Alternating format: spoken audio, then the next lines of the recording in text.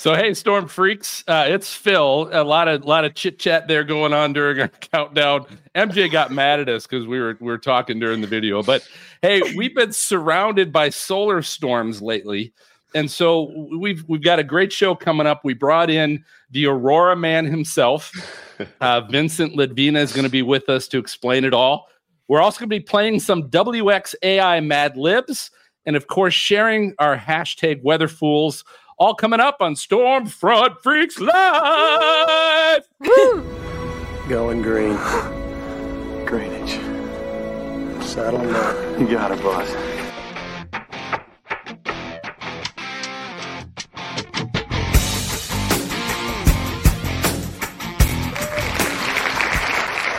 So welcome to the most entertaining weather show. This is Stormfront Freaks Live.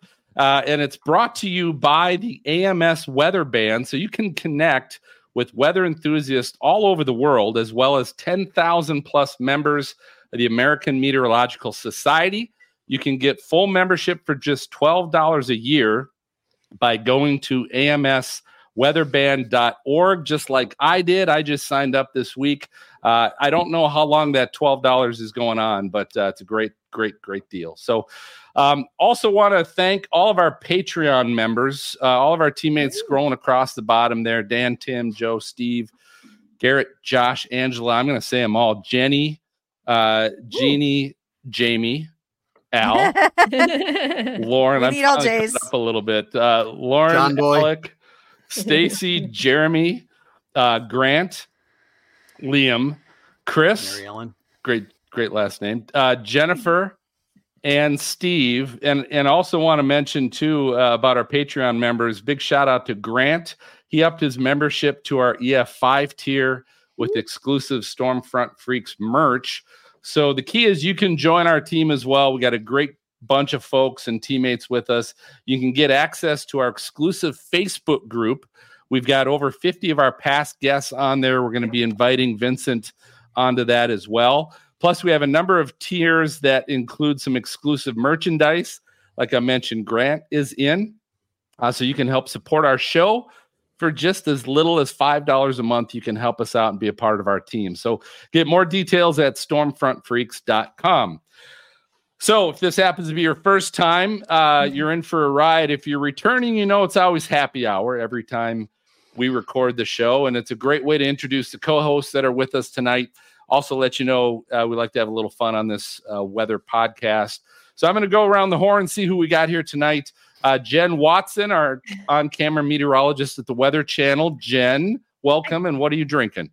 I'm here. I'm so excited. I'm going to disappoint you guys, and I don't want to, but I was just actually at a Christmas party prior to this recording. I did have a vodka drink, but it's been a really long day, so I have some warm hot cocoa. Oh, good. Shocking. Glass. Look at how freaking huge that mug is. But you know what? It's got a literally really good saying on it. It says, "It's official. You're awesome." And this is for you, Vincent, our guest. It's for you. Do we have Stormfront Freaks catheters? Do we have catheters? Oh, jeez. That's next. Next on the list. All right, Mark Maz Massaro, our former on-camera meteorologist. Maz. That's not because I drank a lot. Colorful. Yeah. Can. What is that? Okay. It disappears. RG Bevs, Rheingeist Bevs. It's a Wowie Colada. I had to hurry and get something from the fridge. I forgot. And it tastes better than it smells. I'm just saying that. Okay. A Wowie Colada? Is that like a canned pina colada? Yeah, something like that. Yeah. Been in your fridge since the summer. Maybe that's why it doesn't smell so good. Maybe that. Yeah. Is there an expiration date on it? Does it taste okay? But it tastes glad. good. Tastes good. That's all that matters. That's all that matters. All right, Dina Knightley, our meteorologist and weather producer at weather.com. Dina, what are you drinking? I have a Mike's Hard Lemonade, black cherry. Wow. It's so yummy. Those are yummy. I like it, Dina. Yeah, they're good. Sounds delicious. You just drinking one tonight, or is this a 2-night hard lemonade night? Well, I mean, I just got off work. I'm enjoying it. And if I need another, I'll get another. All right. Well, we got MJ's in the back running the show as always. He's back in the green room with our VIPs. All three, Dan, Angela, Garrett, are all here tonight. So it's awesome to have those folks here too. So we got a full full group. A couple things I want to cover before we get to our guest. A lot of you might be familiar that we hosted a telethon recently. So this was really kind of, as far as I know, the first ever weather podcast that kind of collaborated, got together, and we did a 12-hour disaster relief telethon supporting the American Red Cross disaster relief efforts. And so we got together with Carolina Weather Group, Chaser Chat, Weather Brains. Those were the other podcasts we got together with. And we've raised so far almost $8,000 for that. So thank you to everybody that was support. I want to thank all of our co-hosts that joined us throughout the day as well. So Maz and Dina and Jen, thank you. And the rest of you that aren't on tonight, thanks for being part of that. It was cool to see Kim Cunningham, our former co-host, had a little reunion episode with her as well. So that was fun. But if you want to check this out, it's a 2-part video. You can go to stormfrontfreaks.com, or I'm sorry, go to youtube.com/stormfrontfreaks and go to the live videos. You'll find part 1 and part 2. Guests included Reed Timmer, Ginger Z, Jim Cantori, Josh Morgan, Mike Bettis, over 20 others. It was really an epic day of guests. And that QR code and that link to be able to donate is still active. So you can still check it out. And if you hadn't had a chance to do so, and you can, we appreciate the donations to help. Phil, was that your idea? Because it was brilliant. It was. It was an epic day. It's where the idea kind of started, but believe me, it was not. That was a team effort putting that whole thing on, because an idea is only, it's a great idea, but if you can't put on a 12-hour telethon by yourself, it's only so good. But it no really potty was breaks. It was a No great potty collaboration. It was a lot of fun. Hey, and then the other thing I want to cover too is this is episode 198. And we've got our 200th episode is coming up here in less than a month. If you're not aware, then shame on us for not, letting you know about that. But it is coming up Thursday, January 4th. We're going to be live our normal time, 9:00 Eastern, 8:00 Central. But we're going to be live from the Mount Washington Observatory, home of the worst weather in the world. So we are going to be up at the summit broadcasting the show live. We're going to have Reed Timmer is going to be live with us as well, joining us up there. We're also meeting Fox Weather's Janice Dean. She's going to be coming down the same day that we get up there. So we're going to have a chance to chat with her, be able to probably edit that into the audio podcast that we release on that. So it's going to be an unbelievable live event. So I just want to make sure you get that on your calendar. There's going to be lots of surprises and giveaways we're going to talk about as well. So Thursday, January 4th. Yes. Mark your calendar. Man, It's if gonna you be don't amazing. Oh, baby, it's marked. so I cold. can't wait. Mess. Yeah, I'm not a fan of cold weather, but it's a night. It's a sleepover. It's a one and done. It'll be good. Janice Dean, We'll get you into a hot tub later. Oh yeah, we'll do that Janice in has her the own next little hotel. diner along the way. All right, Matt. Hey, I'm going to turn it over to you. Let's get to our guest we've been waiting on tonight. Awesome. Hey, we have like the smartest guy in the world with us. We're going to make us all look like there. It's Vincent Ledvina. He is a space physics PhD. That's all I have to say right there. We're all like, okay, there you go. He's a student at the University of Alaska Fairbanks. He's been an aurora chaser, which is fascinating, and a photographer since the age of 16, growing up in Minnesota. Oh, yeah. And Vincent is a great communicator with multiple educational resources on aurora chasing and photography on his website, theauroraguy.com. And Vincent, you've seen Twister. You know the part where they say, we got cows, and people don't know what kind of cow that is, right? So when you talk about aurora, there's more than one type of aurora? Oh, yeah. Lots of different types. What are we talking? Like what? Well, okay, so this is kind of a funny tangent, but I have a habit, I guess, of naming auroras after foods. So I have affectionately called this spirally type of aurora a cinnamon roll aurora. And then there's this other type of aurora, which is this was just recently, like last week. It's like this green band with this red fringe on the bottom, and I like to call that a watermelon aurora. So, I mean, there's a lot of different types of auroras out there. It's not just a glow in the sky. It can be pretty dynamic. Are you putting those in your paper? Are those names? Yeah. Like, are those in your PhD papers you're writing? Watermelon aurora. Yeah, those are going to have to make it in. Yeah. Good. So did you see your first aurora in Minnesota? Is that how it all started, or how did this whole thing start? Yeah, I mean, it really started, I want to say, back in 2003. So there was this really famous solar storm called the Halloween storm, October 31st, 2003. So I was trick-or-treating. I was 4 years old. And there were some really amazing auroras. And I actually remember seeing those in the sky. And I grew up in just a suburb in the Twin Cities. And I didn't realize it was aurora until I was 16 years old, when I started getting into photography a lot more. I was in Boy Scouts.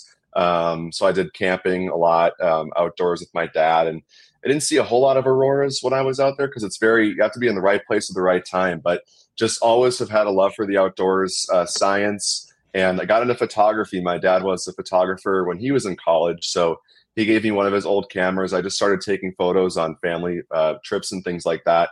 And then I eventually got into astrophotography, because I've always been into the stars and astronomy, and then kind of found auroras as like this, ultimate chase, right? Like, you don't see auroras all the time. So it's a challenge. It's not like the Milky Way where you can go out and see it every single night. I wanted something that was kind of unique and that I could work towards. So I got into space weather just as an enthusiast when I was in high school, and it eventually turned into my career. So, Vincent, that is such an amazing story. I do have to ask you, though, when you were 4 years old, 2003, what did you go as for Halloween? Oh my God, that's a great question. I think, if I remember correctly, I think I was like a firefighter or something. Just a very like textbook sort of like toddler age costume. But yeah, I think one year I was a ghost too. Just very generic, but yeah. It's simple, but it does the job. So I love it. Right. Yeah. And so it works. so we, focus a lot on like weather, tornadoes, hurricanes, all of that. And our viewers or our listeners may not know exactly what an aurora borealis is or how it's created. So can you kind of like do a little simplified definition for us? Oh yeah, definitely. So an aurora is kind of like this upper atmosphere light show. So it's light, it's not clouds, it's not condensation, and it's formed by the interaction of charged particles, so plasma, that come from outer space, actually within Earth's own magnetic field. And when these particles are streaming down through the atmosphere, eventually our atmosphere gets thick enough where they start running into gases in our own atmosphere. And these charged particles from outer space collide with the gas particles, and there's a process called ionization, which takes place, which you don't need to necessarily worry about what that is, but it releases a photon of light. And depending on what gas is being ionized by these charged particles, that's how we get the different colors. So there's green and there's red, which are caused by oxygen at different altitudes. And then there's the pink, which I was mentioning in the watermelon aurora, which is caused by nitrogen. And the auroras happen all the time somewhere in the world, every single night. And it happens in what's called an auroral oval. So there's two, one at the North Pole and one at the South Pole, around the geomagnetic poles, so not the geographic poles. And in these auroral ovals, you have auroras every single night. Oh, that's so amazing. Wow. Have you been up to like visit one of those? Have you been in one of the ovals? Yeah, I mean, right now I'm living in Fairbanks, so I'm like literally right underneath the aurora, right underneath the oval right now. So yeah. So can you basically see one every single night, like when you step outside? Wow. Oh my God. Yeah. I'm jealous. So I'm amazed.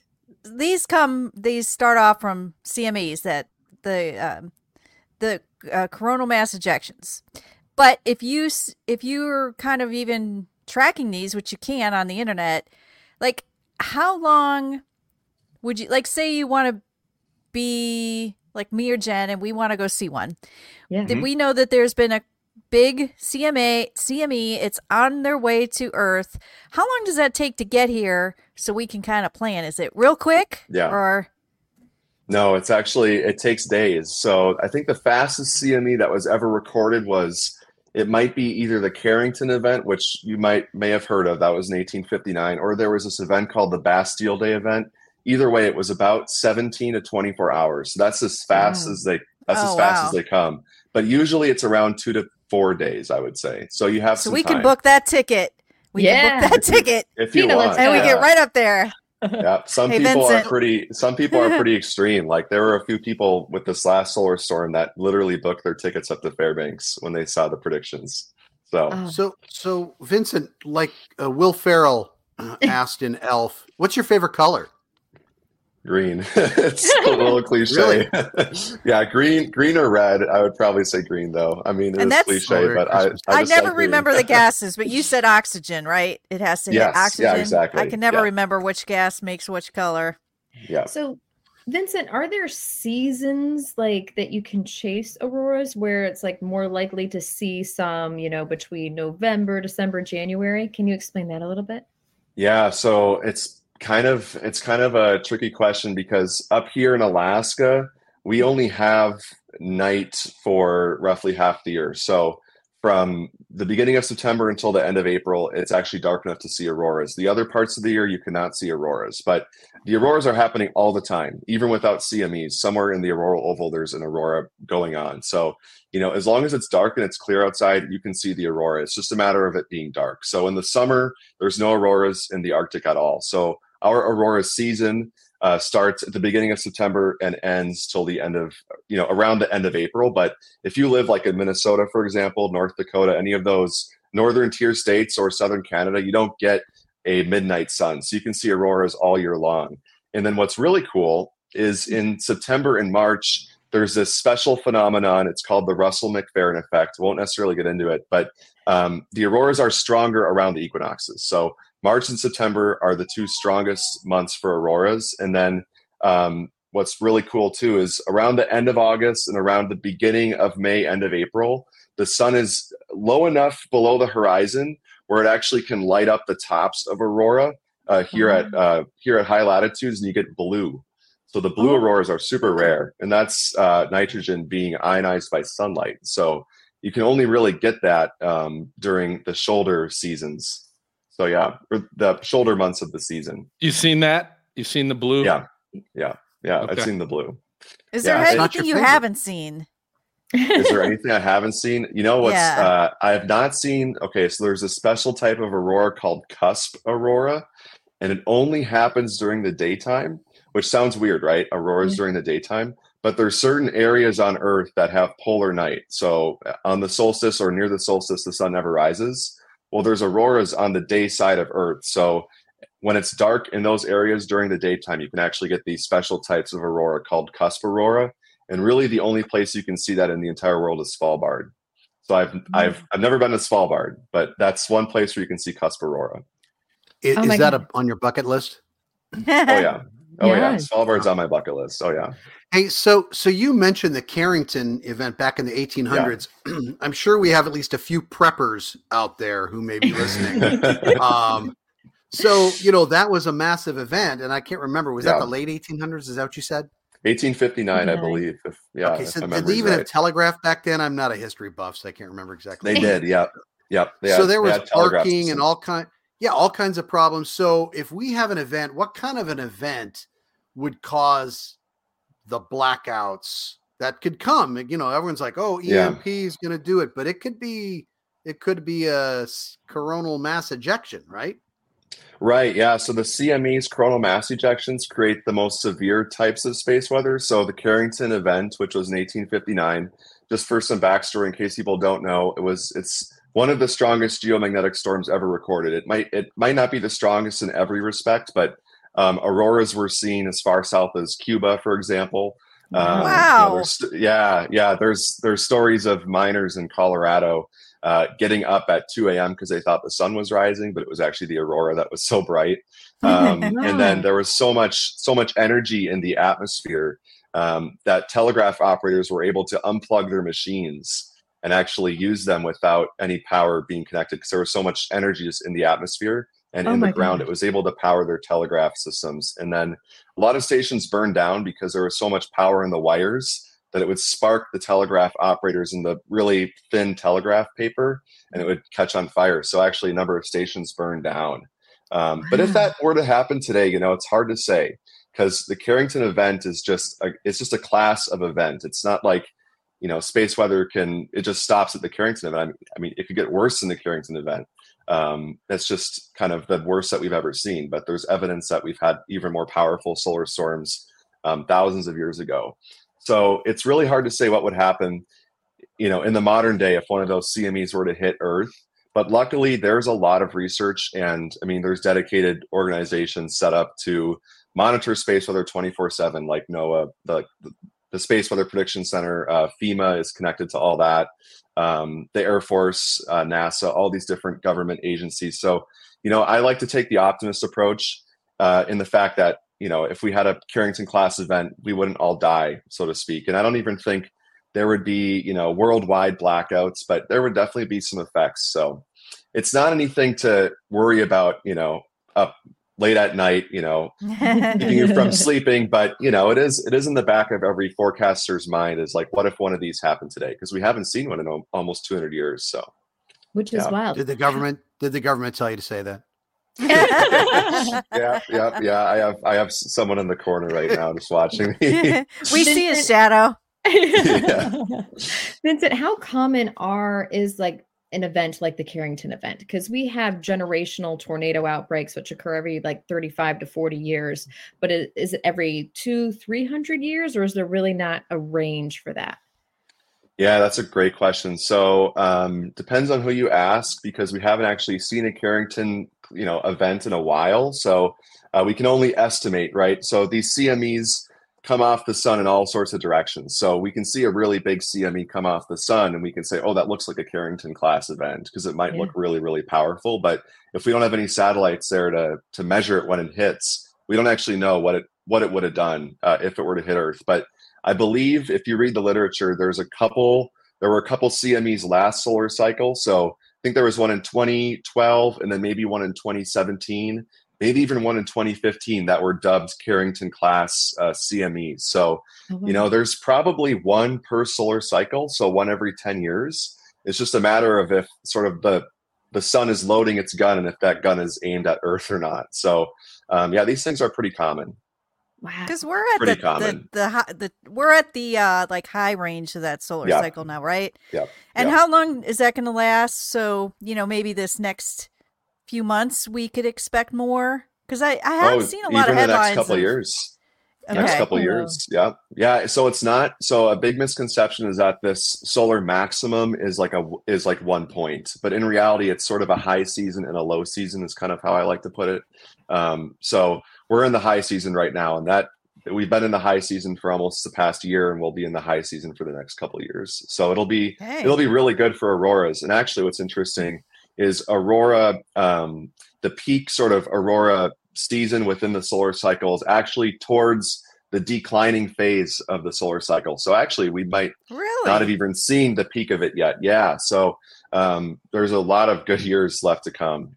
So we have time to book our tickets. You have lots of time. And I think, Dina, on that note, how do you forecast these? Like what resources are you using, Vincent, to determine hey, we're going to have a good one here in the next 48 hours, or what are you looking at to kind of forecast and help you out with that?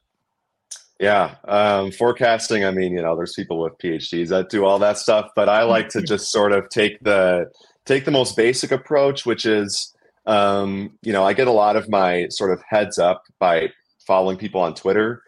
So, there's people who are watching this on all the time who will say, oh, there was a giant solar flare that just happened.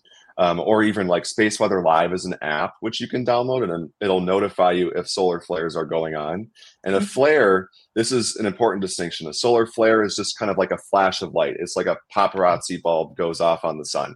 And that does not mean that a CME has launched necessarily. It just means that there could be a CME with the flare. So a flare and a CME are two separate things, but oftentimes with a really strong solar flare, which are measured, there's a whole scale. It goes from A-class solar flares at the bottom to X, and it's a logarithmic scale. It's kind of like the Richter scale for earthquakes. If you see like an M-class or an X-class flare, there's a good chance that there was a CME launched with that flare. And then the CME has to be directed towards Earth. And that's always the hard part, is modeling the CME once it comes off the sun, because all we have are images. So you're trying to construct a 3D, basically a 3D picture of this big explosion coming off the sun as it's going out through space. Well, that's not easy. And a lot of these models make simplifications, and it's just a whole can of worms. But basically, I look for solar flares, and then I see what the models are saying. So the NOAA Space Weather Prediction Center puts out models, and so does the NASA Coordinated Community Modeling Center. They both release their own models, and it'll actually show you this sort of shock wave coming off the sun and going out into the solar system. And then from that, you can get when the CME is supposed to hit Earth. And then when you see that, then you can start, booking your plane tickets or whatever, going up to Alaska, wherever, whenever that CME is supposed to hit. I always say you look at the forecast time and you add 12 hours, subtract 12 hours, and you have a pretty good window of when it's supposed to arrive. And then once it does arrive, or once the time, says it's supposed to arrive, then you can start checking solar wind data and other things to see if you see a CME shock being detected by satellites. And then you can get into the whole aurora monitoring regime too. So it's like you have the sun, you have everything between the sun and the Earth, and then you have the Earth. And it's three sort of separate paradigms almost. So is that why there's actually two questions here? I've seen like on Twitter, people talk about maybe there was a CME, but now they're waiting on some kind of model to determine if it's going to actually create something here. Okay, so they're basically waiting on a model output. Yeah, and then exactly right. Second question is, could it be something where it happens during the day, and so you kind of miss out on really any benefit of that because it's happening for us during the day? Yeah. Oh yeah, that's happened so many times this season. I feel like Alaska's just been completely hosed, and Europe has gotten some amazing shows. I mean, just like the last CME, it hit during the day, and here in Alaska, we got some good stuff, but nothing like they did in Europe. I feel like the last 4 or 5 CMEs, we've just been completely on the wrong side of the world for it. But yeah, usually CMEs last between 12 and 24 hours, I want to say. So. And the best aurora usually happens right after it hits too. So, if it hits during the day, well, you're just holding your breath to make, to see if it's going to last until the nighttime. Do you have a term? Just one more question, Maz. Is it because the other kind of tie on to that is it seems like people are like wait, they're out there, they're out at night, it's supposed to hit, but nothing yet. It's a bust, or it's not. Finally came. How close are these models getting to determining the time period that they're actually hitting? Yeah, so for the weaker CMEs, the ones that aren't as fast or dense, those sometimes get caught up in just the solar wind, and kind of it's like getting caught up in traffic. So those might not even ever make it. They might just be too slow, or they just run into so much other things along the way that they just fall apart. But the really nice, well-defined CMEs, I think the current literature says something like plus or minus 7 to 12 hours. I think closer to the 7-hour mark. But I mean, it's hard because you're trying to model this thing based on just one observation, which is us on Earth looking at the sun, 93 million miles away. So it's really hard. I mean, the models are pretty extraordinary that they can even get anything out of that. So yeah, 7 to 12 hours roughly, plus or minus on the arrival times. So do you guys have like a term?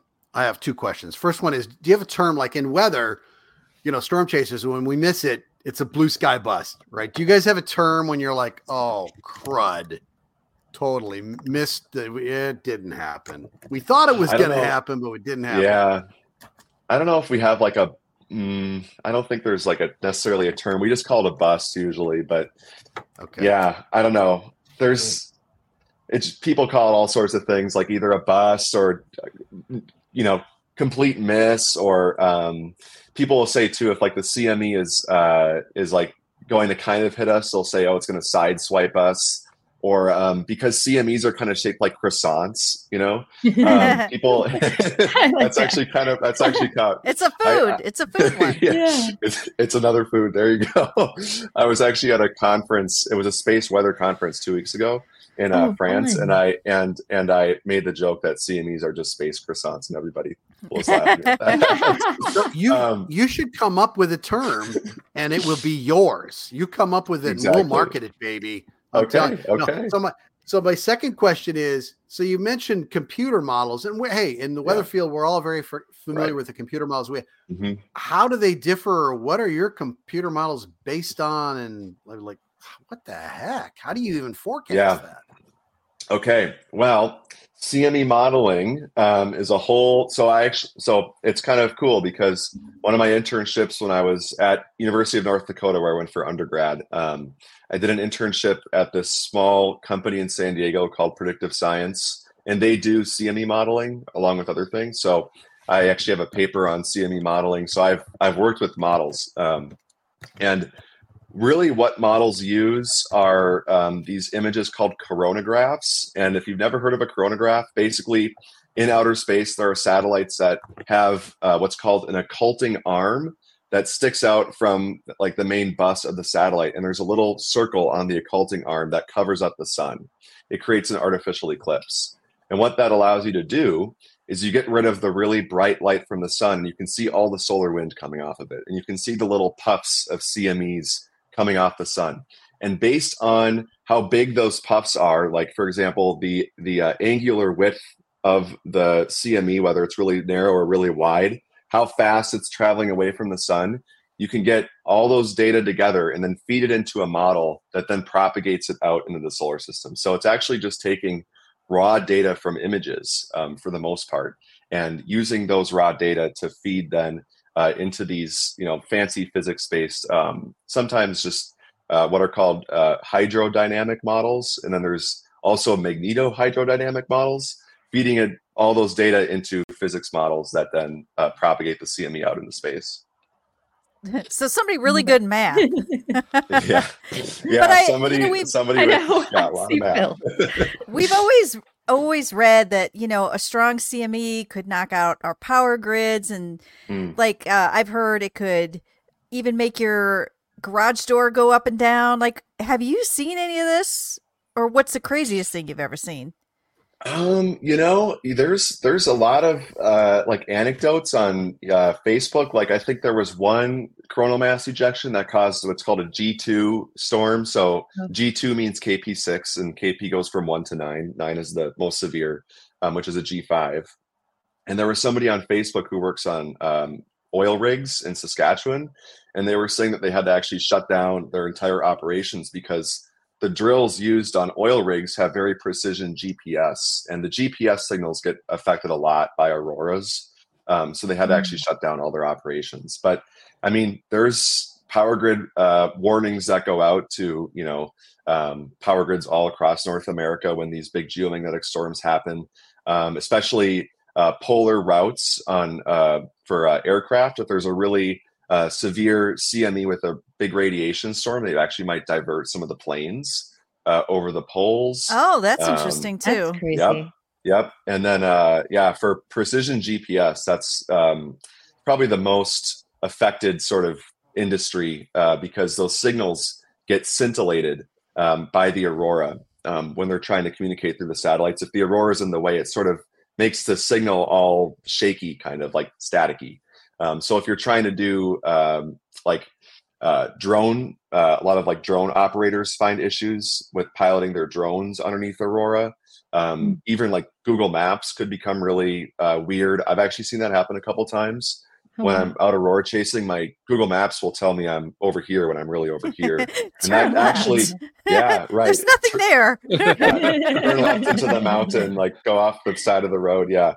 So yeah, there's a lot of weird things that happen with geomagnetic storms. The weirdest thing though is I was forwarded a video by somebody on Facebook, and they were right underneath some power lines, and there was some really big aurora, and you could actually hear the power lines going. Ooh, with the aurora. Yeah, it was That's really amazing. Cool. So I'll tell you what, we're talking about amazing things. I mentioned this earlier, right? If you love Stormfront Freaks, there's a global community that's got thousands of weather enthusiasts that you're going to want to join. It's the American Meteorological Society's weather band. So, as I said, we talked about this. If you go to amsweatherband.org, you can connect with weather enthusiasts all over the world that are probably involved in aurora chasing and forecasting as well. 10,000 plus members of the AMS are all involved in this as well. You can swap questions, data, stories with the researchers, broadcasters, storm chasers, and more that are all a part of this association. Join interactive weather webinars, test your trivia knowledge. You can enter storm chasing photos in the Weather Band photo contest or attend the annual Jamposium. Doesn't that sound like fun? Jamposium. Yeah, baby. It does. It sounds So awesome. Weather Band is a place to nurture and share your love of weather. You can get full membership, as I said, for just $12 a year.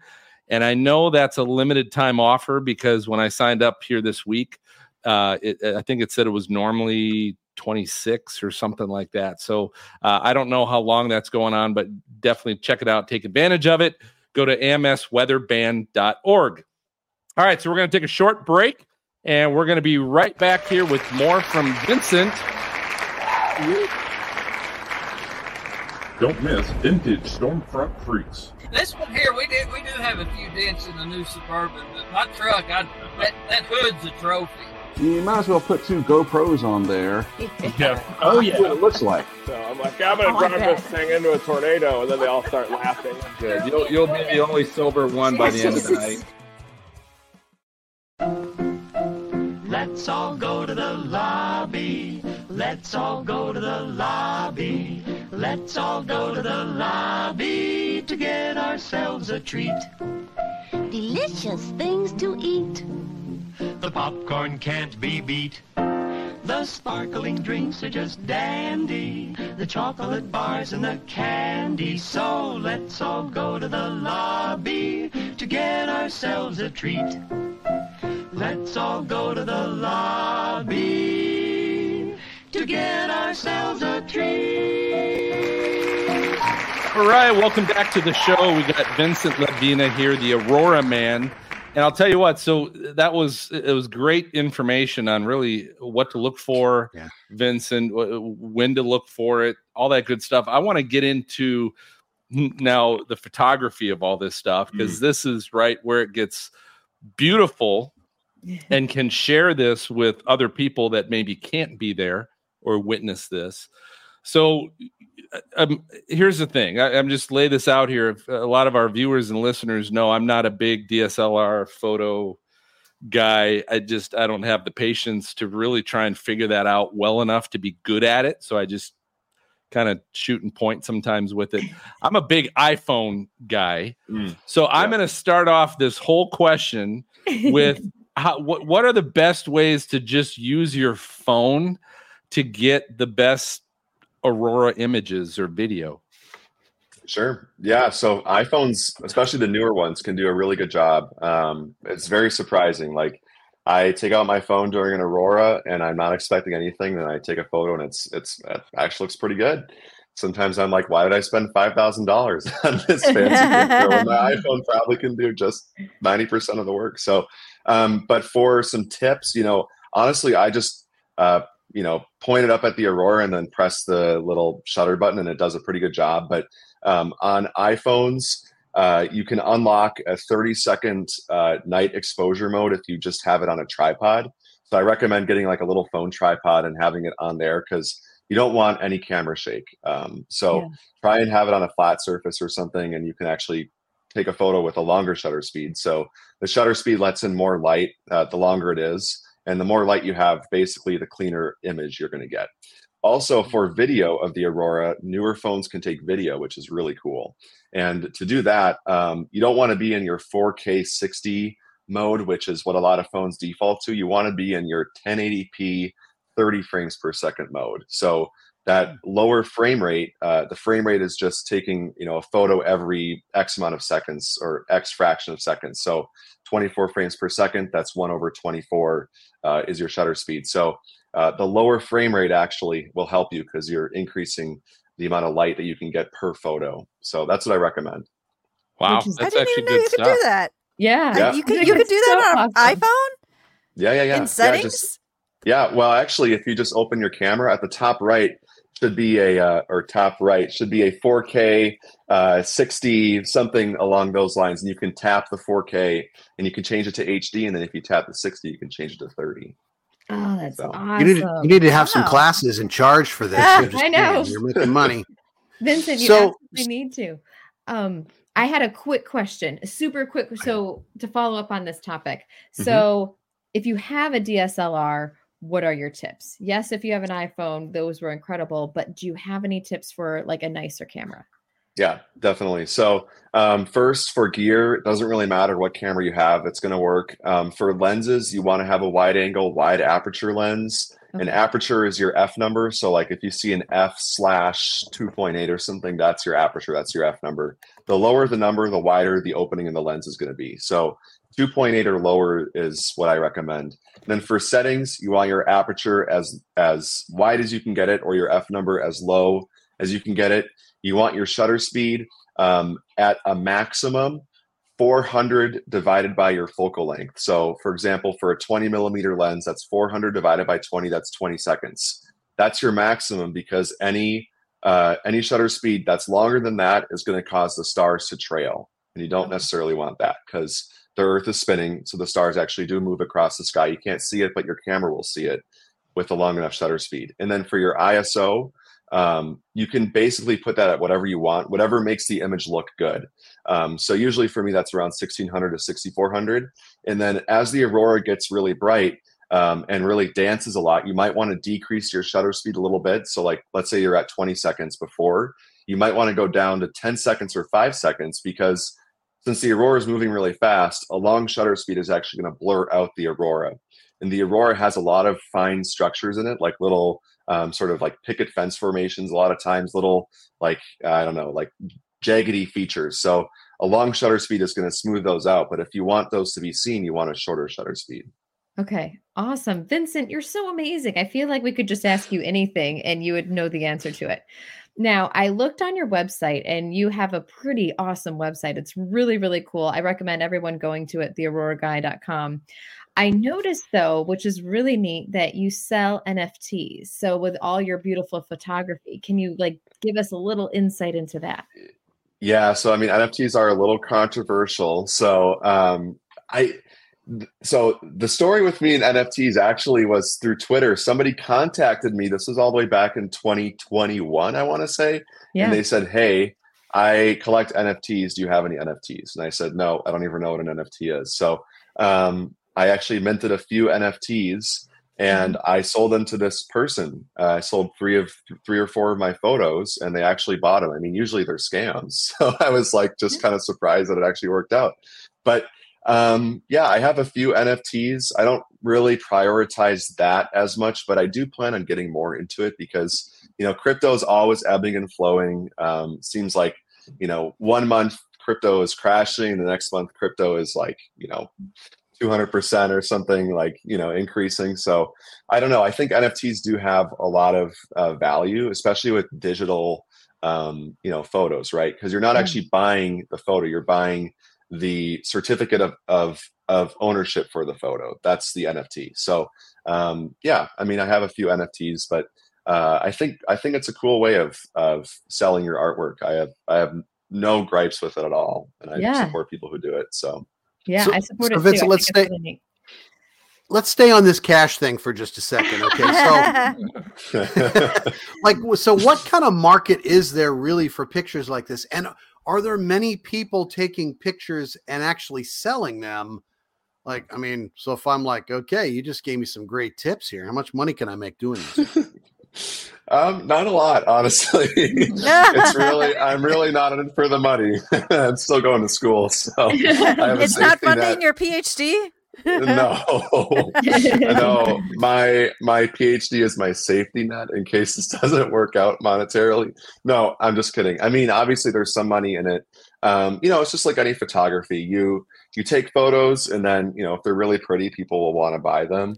I've kind of branched out a little bit. So on my website, I do sell like merch and things like that, like coffee mugs and like all these random things, because I mean, it does help alleviate some of the hours spent on this hobby, which is more of a job at this point. But I mean, in terms of money, it's just like any other landscape, even like storm chasing photography, right? Some of it does go into licensing too. Like if there's a really big event, I might take a cool video, let's say of like the watermelon aurora, for example, that got picked up by a few news, like larger news broadcasting agencies, and they were able to pay me for those licenses. So I'd say that's probably the actual like main source of money. I also do a couple workshops a year. I have one in March in Fairbanks. So just like week-long Aurora photography workshops. They're a lot of work, but they're super rewarding because you're with these people. We have 6 guests who are coming up for a week in March. So we're all going to be staying in a house together out of Fairbanks, and we'll be driving them around, doing Aurora chasing and things like that. So I guess with Auroras, it's kind of interesting because there's the photo, like the pure photography side of things. And there's also the service industry, which is doing the tours and doing these workshops, which I only do a little bit of just because school. So, it's really taxing. So I can't, I have to sleep at some point. That's few and far between, but there's some money in it, but I don't do it for the money. Obviously some people do, and that's totally fine, but it's only a few, I would say, who are really, making a lot and are able to make a living off of it. Well, I have to give you a shout out, Vincent, because I know everyone's getting their calendars for next year, and you sell Aurora calendars with your photography in it. So if you need a calendar, just get one. It sounds like it's going to be a perfect Christmas present, I would have to say. I would say so too. Yeah. Yeah. Like Hanukkah, Christmas, whatever. Just buy your family, friends, like one of his calendars, because I know it's going to be beautiful. Well, thank you. Yeah. Thank you. Yeah. I'm on the site right now, and I'm like, the mug. I am digging the mug. I'm right. Like, people do like the mugs. People do like the mugs. I will have to say. Yeah. The mugs are really pretty too. Like everything's stunning that you do, Vincent. Like it's incredible. So don't sell out till I get one. Okay. Just. Don't worry. Oh, hey, that's the sound. Vincent, it's time for a lightning round. Okay. This is our game show of flashy and brilliant questions, very fitting for Aurora. But we always play this with our guest. And tonight, we're going to play a little game that we're calling Famous Stars.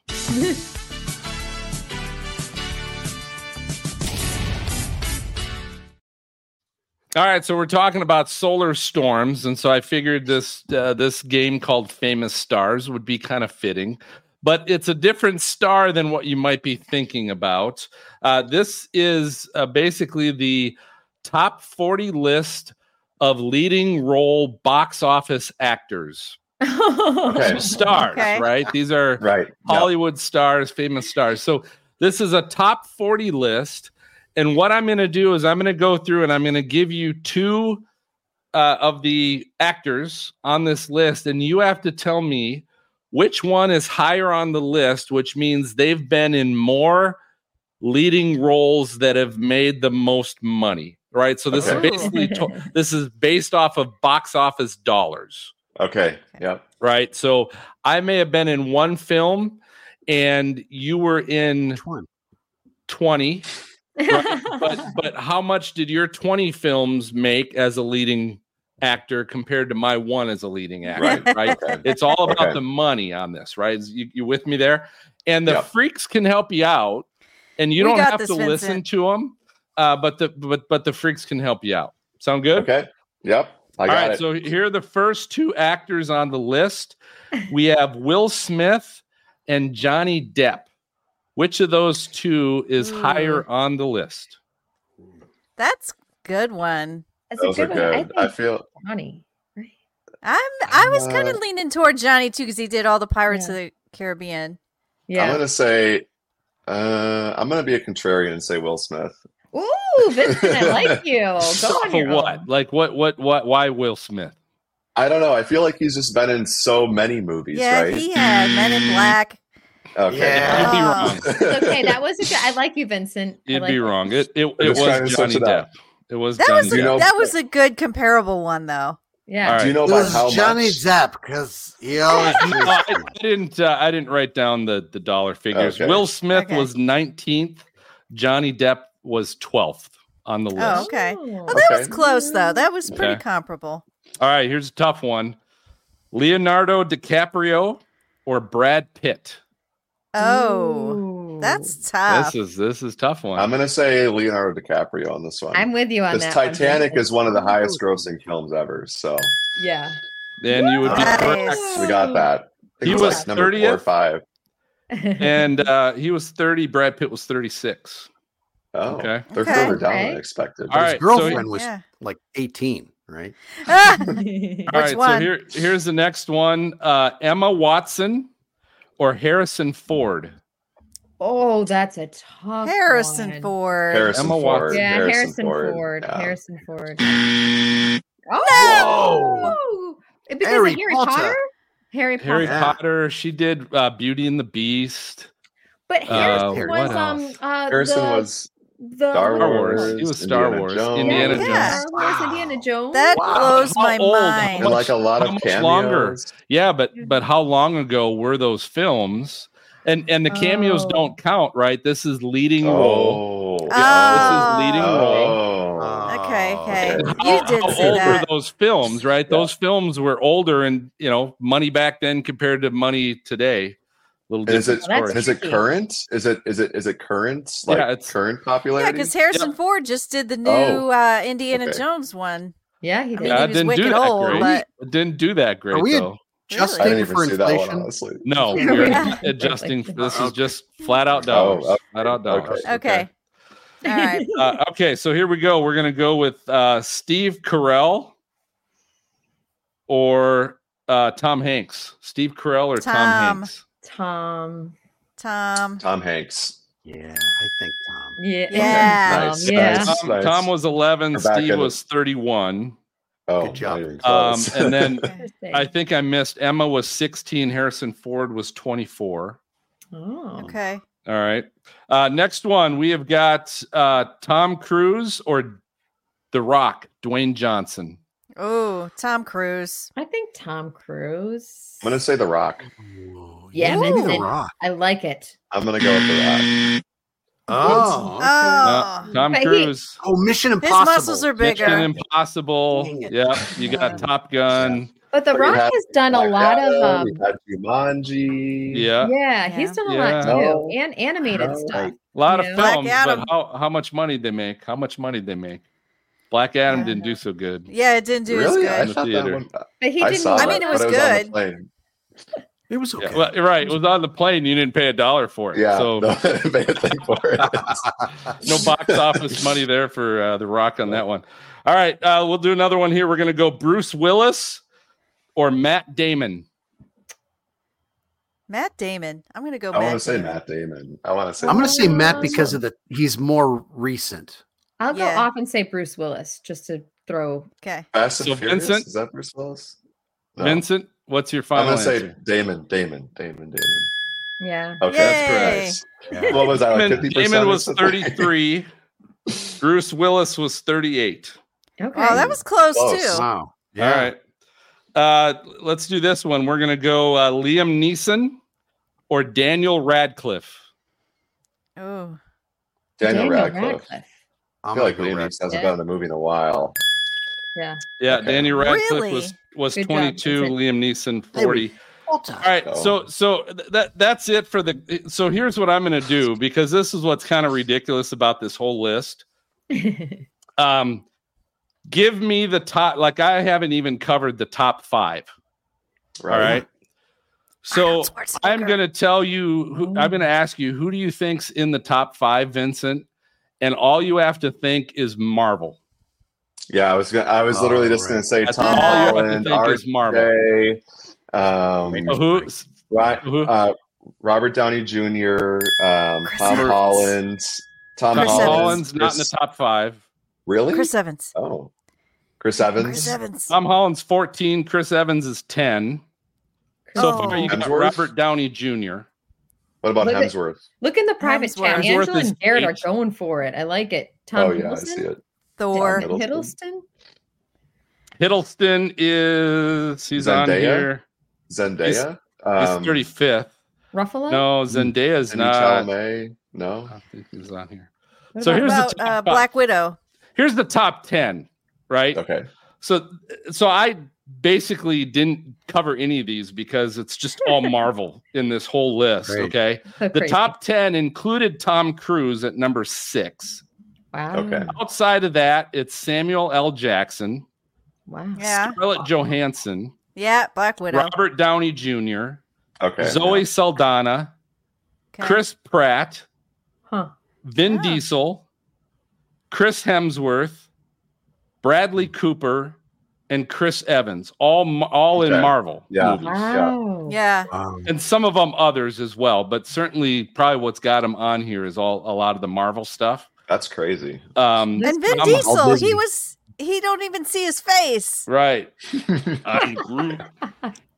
Groot. And he gets leading actor credit for that too, which is crazy. But you got Tom Holland was 14, Mark Ruffalo 15, Don Cheadle 17, Jeremy Renner 18, Karen Gillian 20, Elizabeth Olsen 21. I mean, it's this whole list is like all Marvel. That's how But well they're Marvel's great done. movies. I've never how well seen they've him, done. guys. I've never seen him. So You've never seen a Marvel? Anyway, Vincent, Jen. great job. We'll chat you later for that comment. I'll sick Michael Binsky on you for that. Okay. That's because that's not good. But anyway, Vincent, great job. Yeah. Let people know where can they find your website? How can they follow you on social media? Sure. So my Instagram is Vincent Ledvina. It's probably where I'm most active. Twitter or X is Vincent_Ledvina. And then if you want to go to my website, it's theauroraguy.com. I'm just sort of fleshing that out now. I have a lot of big plans for the website, so keep checking because there's new stuff like every couple of weeks. So that's where you can find me. And I will say this too. One of the things I really love in this whole industry is anybody that does educational stuff, right? Just to help other people learn. And you do have some good educational pieces on there as well. And I think you keep doing that and promoting that. There's going to be a lot of value to your site. So I really appreciate that personally. So keep that up. That's great. Thanks. Quick question. What's your dissertation on? Ooh, yeah. So I'm actually doing my thesis on auroral beads. Okay. Ooh. Oh. Yeah. So I think I had I some- think of a food Scandalous. name for that now. Yeah. Oh God. The amount of people who Mez said smoked some something of about that a couple weeks ago. It was Aurora beads. Yeah. All right. So we're gonna go ahead and take our final break, but don't forget you can find our Stormfront Freaks merchandise this holiday season exclusively at helicity.co.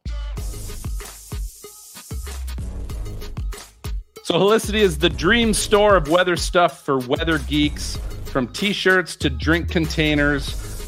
You can shop our entire Stormfront Freaks catalog of logo merch and #WeatherFools t-shirts. And for a limited time, you can get our exclusive 10% discount for the holidays when you enter promo code SFF for Stormfront Freaks.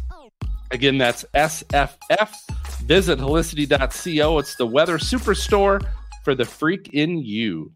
So, hey, we're coming right back. We're going to be playing a game of WXAI Mad Libs with the freaks, so stay tuned. What's happening?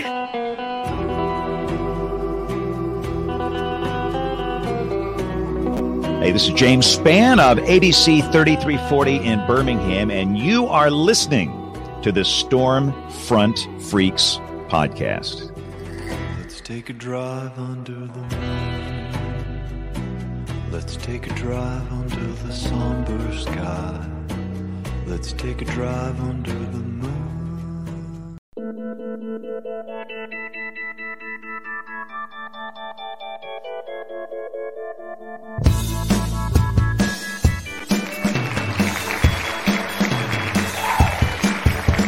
All right, guys. It is time for Weather Fools, one of the classic segments on Stormfront Freaks.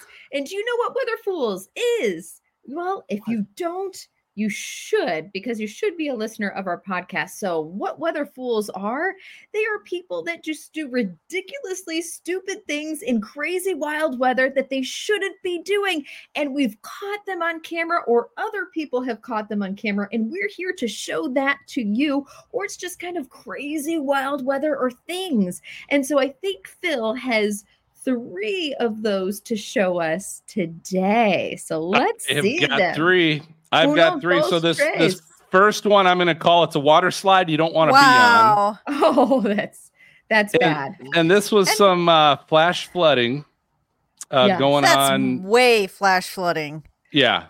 But you can see people are stuck in those cars and they're just like bouncing around like I think there was a motorcycle at the beginning of that one, wasn't there? Yeah, watch it'll play again, and there's I think one of the first things you see is like, and I think there's a guy on the motorcycle. Yeah, I mean he was just floating down really fast, by the way. Yeah, that's terrifying. It's definitely going downhill this street. So we're there in a he street. Is. There he is. He's treading water with his cycle. Oh my like God. his cycle's floating. That's kind of weird. And he's holding on to it for dear life. He's not letting it go. He's like keeping the bike. But I forget where this was. MJ, can you scroll that down just a little bit? Does it say where this was? Dominican Republic. Oh, the Dominican Republic. Oh, okay. And so this is, in town, a street, and it was just roaring, flowing. Water was flowing down there. So, all right. So that was the first one, a water slide you don't want to be on. The second one is not showing up. So I have to give a shout out to Tanya because she said, wouldn't that be a flash flood emergency? Yes, it would be. Yeah. All right. 100%. Yeah. This next one I'm calling, I'm taking a mulligan. And so this is a guy sitting behind his golf cart. Oh, the wind is just ripping dust. It's like the Dust Bowl. I mean, that's clearly severe wind gust. I mean, it has to be. Look at that. And he's just there. He's like waiting it out, like he's gonna tee it off here in a couple seconds, but he's not. He's gonna be waiting this out a little while. I'm surprised he doesn't reach up and try to grab a beer and then I'm good. I can't believe this. Is he eating something? Looks like he's eating. He's like getting a protein bar. Yeah, he's he's about to hit off the 10th. This is kind of at the break. His mouth and whatever he's eating. Ugh. Yeah, it's microdermabrasion. He's getting the whole body. That's true. Whole body microderm.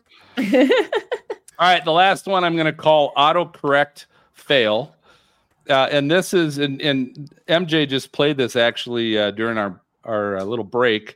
James Spann, you guys all know James, friend of the show.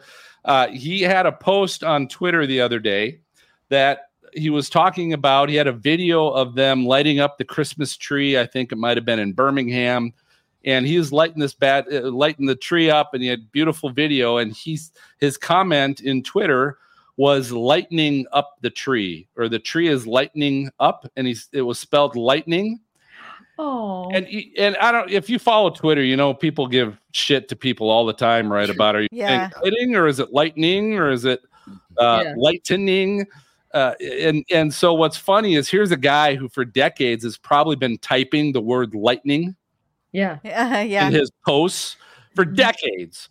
And the one time he probably typed lighting, he probably got a stupid autocorrect, the iPhone thinking, I'm sure you meant lightning, James. And he probably autocorrected that to lightning, but it's artificial intelligence. So that was my iPhone as the weather fool out of that one.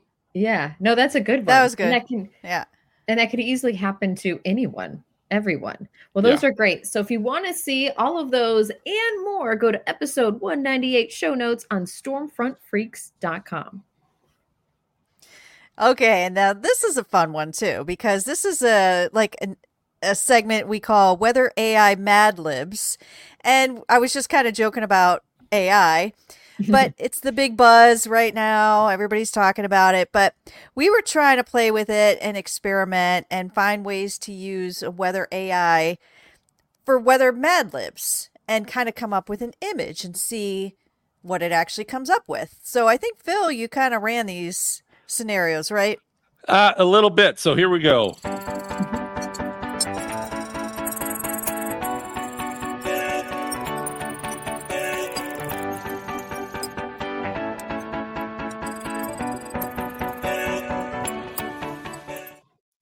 Yeah, so what we're going to do, so we're going to play a little Mad Libs. You guys know Mad Libs, right? You remember doing this when you were in school as kids and all that fun stuff. So we're going to play a short little game of Mad Libs, and then we are going to see how well AI can interpret the Mad Lib that we just created.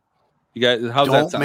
Don't make AI. This ought to be Don't good. make AI mad at you. Like visually interpret this. So I'm just going to go through. I've got 4 different things to come up with. And Vincent, I'm going to start with you. Okay. Give me a famous monster. A famous monster. Famous monster. How about a kraken? Ooh, the Ooh. Kraken. Release the Kraken. Nice. All right, that's good. All right, Maz, I need a time period or decade. Renaissance. God, I don't know. How do you spell? You're going to make me spell that for AI? Okay, fine. Come up with something else. Time period, space age. That's a time period? Isn't it? Wow. Okay. Well, we'll take it. So It's Mad Lib. Victorian. It's Mad Libs. Hard. Now you're doing Victorian. I can spell that, I think. All right, Victorian. All right, we're going to go, Jen, I need a type of storm. Oh, a hurricane? Hurricane. We're just, okay. She gets the easy All right. one. And then Dina, I need a famous landmark. Oh, let's see. What's the one they hike? Why am I drawing a blank? You know, the top of Mount. Machu Picchu. Well, that one will do. No, give me like something. spelling that one. Give me something like a famous landmark, not one that like 5 people hike. Let's like a famous one that people are going to go visit, right? Let's see. All right, I'll do this one. Like the cathedral, the Roman cathedral. The cathedral. Where the hell is that? Rome. The Colosseum. Okay. Do that. The Colosseum. Okay. Just pick it. The. All right. The that's a little bit. That's okay. How do you spell that? Colosseum. I don't know. It's up to you. I did the hard work. God, you guys are killing me. Okay, so here we go. That was hard. So here's the story. The latest episode of Mysteries Unsolved shares the earliest hurricane photo on record from what experts say is from the Victorian time period. Notice the photo was, I didn't even know if they have photos back. Probably someone drew it or painted it. But the photo, notice, was taken from what appears to be the Roman Colosseum. But the real unsolved mystery is if it's the Kraken that's in the background. It is a plumber. The plumber's Kraken. No, I don't know. So here's what I am going to do. I am going to go to. So I'm going to use Dolly 2. If you guys have heard of this, and I'm just going to basically type in hurricane photo during Victorian period. At the Roman oh my God, Collesseum. Sure. Nope. it's helping me autocorrect here. That doesn't look right. Yeah. Colosseum, just one L maybe. Okay. Sure. At the Roman Colosseum with a Kraken in the background. Oh my God. This is what I tell AI. And it's going to basically generate a couple photos for us, and we'll see how good AI got to telling our little Mad Lib story here. That didn't even come out. The space age one, see, it was thinking. Okay. It was thinking what? Oh, look at that! Oh, look at that! That's pretty cool. Wow. Oh, this is it. Victorian photo. That's not bad. Nice black and white. Damn good. Yeah. I'm just going to say grainy photo of the Colosseum. It looks like maybe a big wave.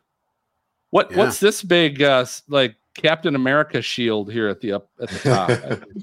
That's your Kraken. It's a Kraken tentacle or something. Where is the Kraken? Is this the Kraken? Is this like an eye? The Kraken. Yeah. I don't know.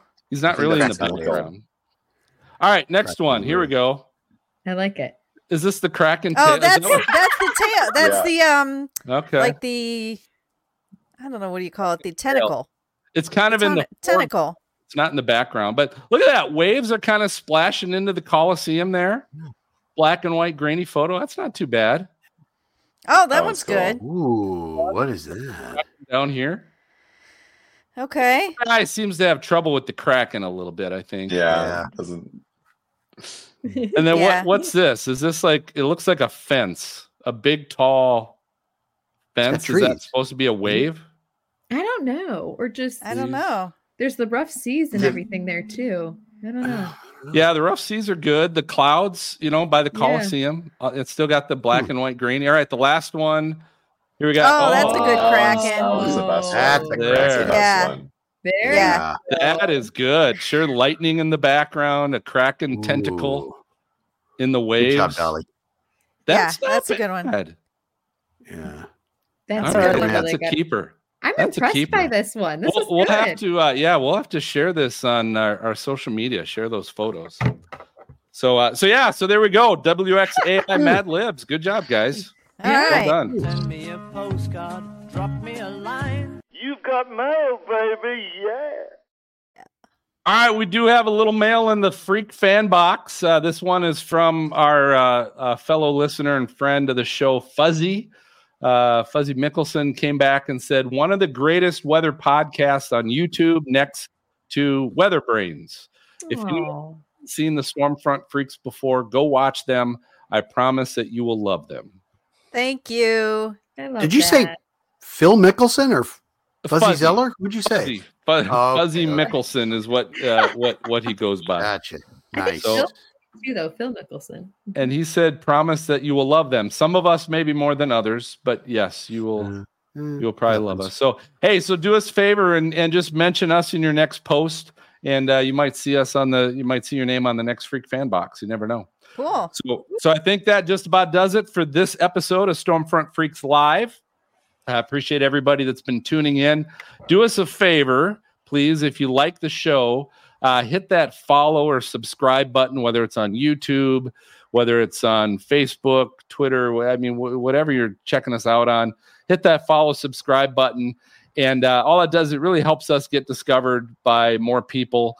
And if you could also share this episode, if you like this episode with Vincent, just go ahead and tag it and share it or copy and paste on your next post. That just really helps us out if you like what we're doing for you. Let's go around the horn, kind of find out, Freaks, how people can follow you. Dina, I'll start with you down in the corner. I'm Lady Pilot 70 on Instagram and X. Cool. All right, Jen Watson. I am Jennifer Weather on Instagram, on TikTok, and on X. I'm at JWatson_WX.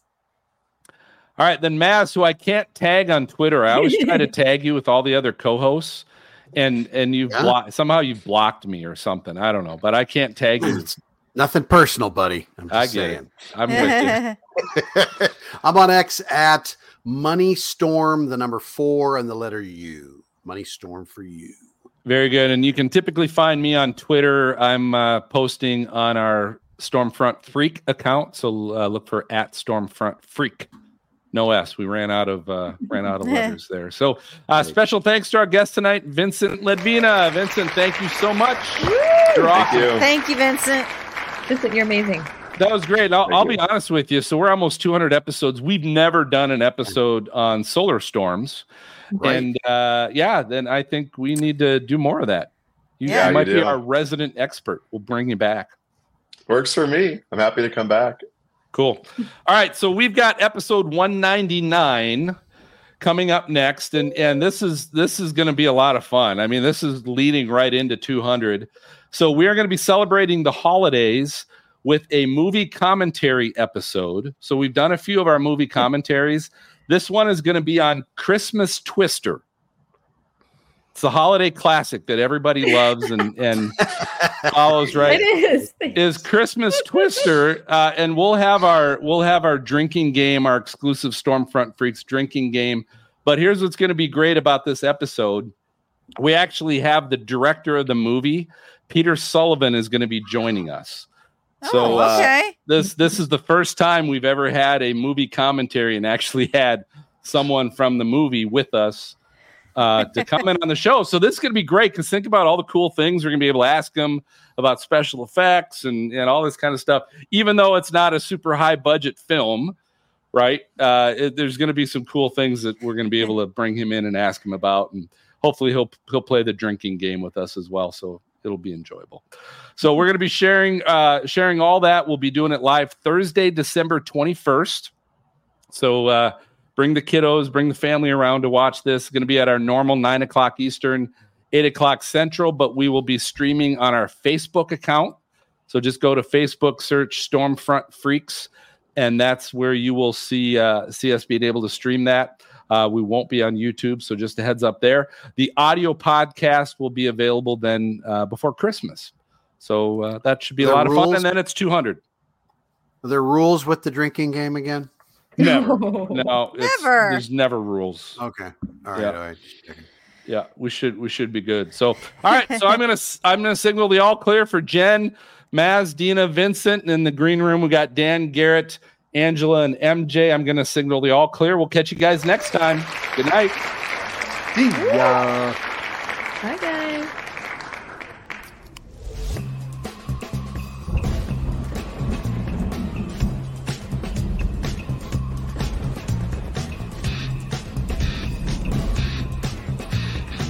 Thank you for tuning in to the Stormfront Freaks podcast. You can watch our bi-weekly show live on youtube.com/StormfrontFreaks and download the audio version on your favorite podcast player. For links to our Patreon team of exclusive benefits, show notes, past shows, new videos, merchandise, and more, visit our website at stormfrontfreaks.com. While you're there, check out our interactive chaser radar from our friends at zoomradar.com. If you'd like to contact us with questions or make comments about the show, shoot us an email to questions@stormfrontfreaks.com or follow us on Twitter, Facebook, Instagram, or TikTok. Search for Stormfront Freaks. We'd love to hear from you. Join us next time and tell a friend about the Stormfront Freaks podcast.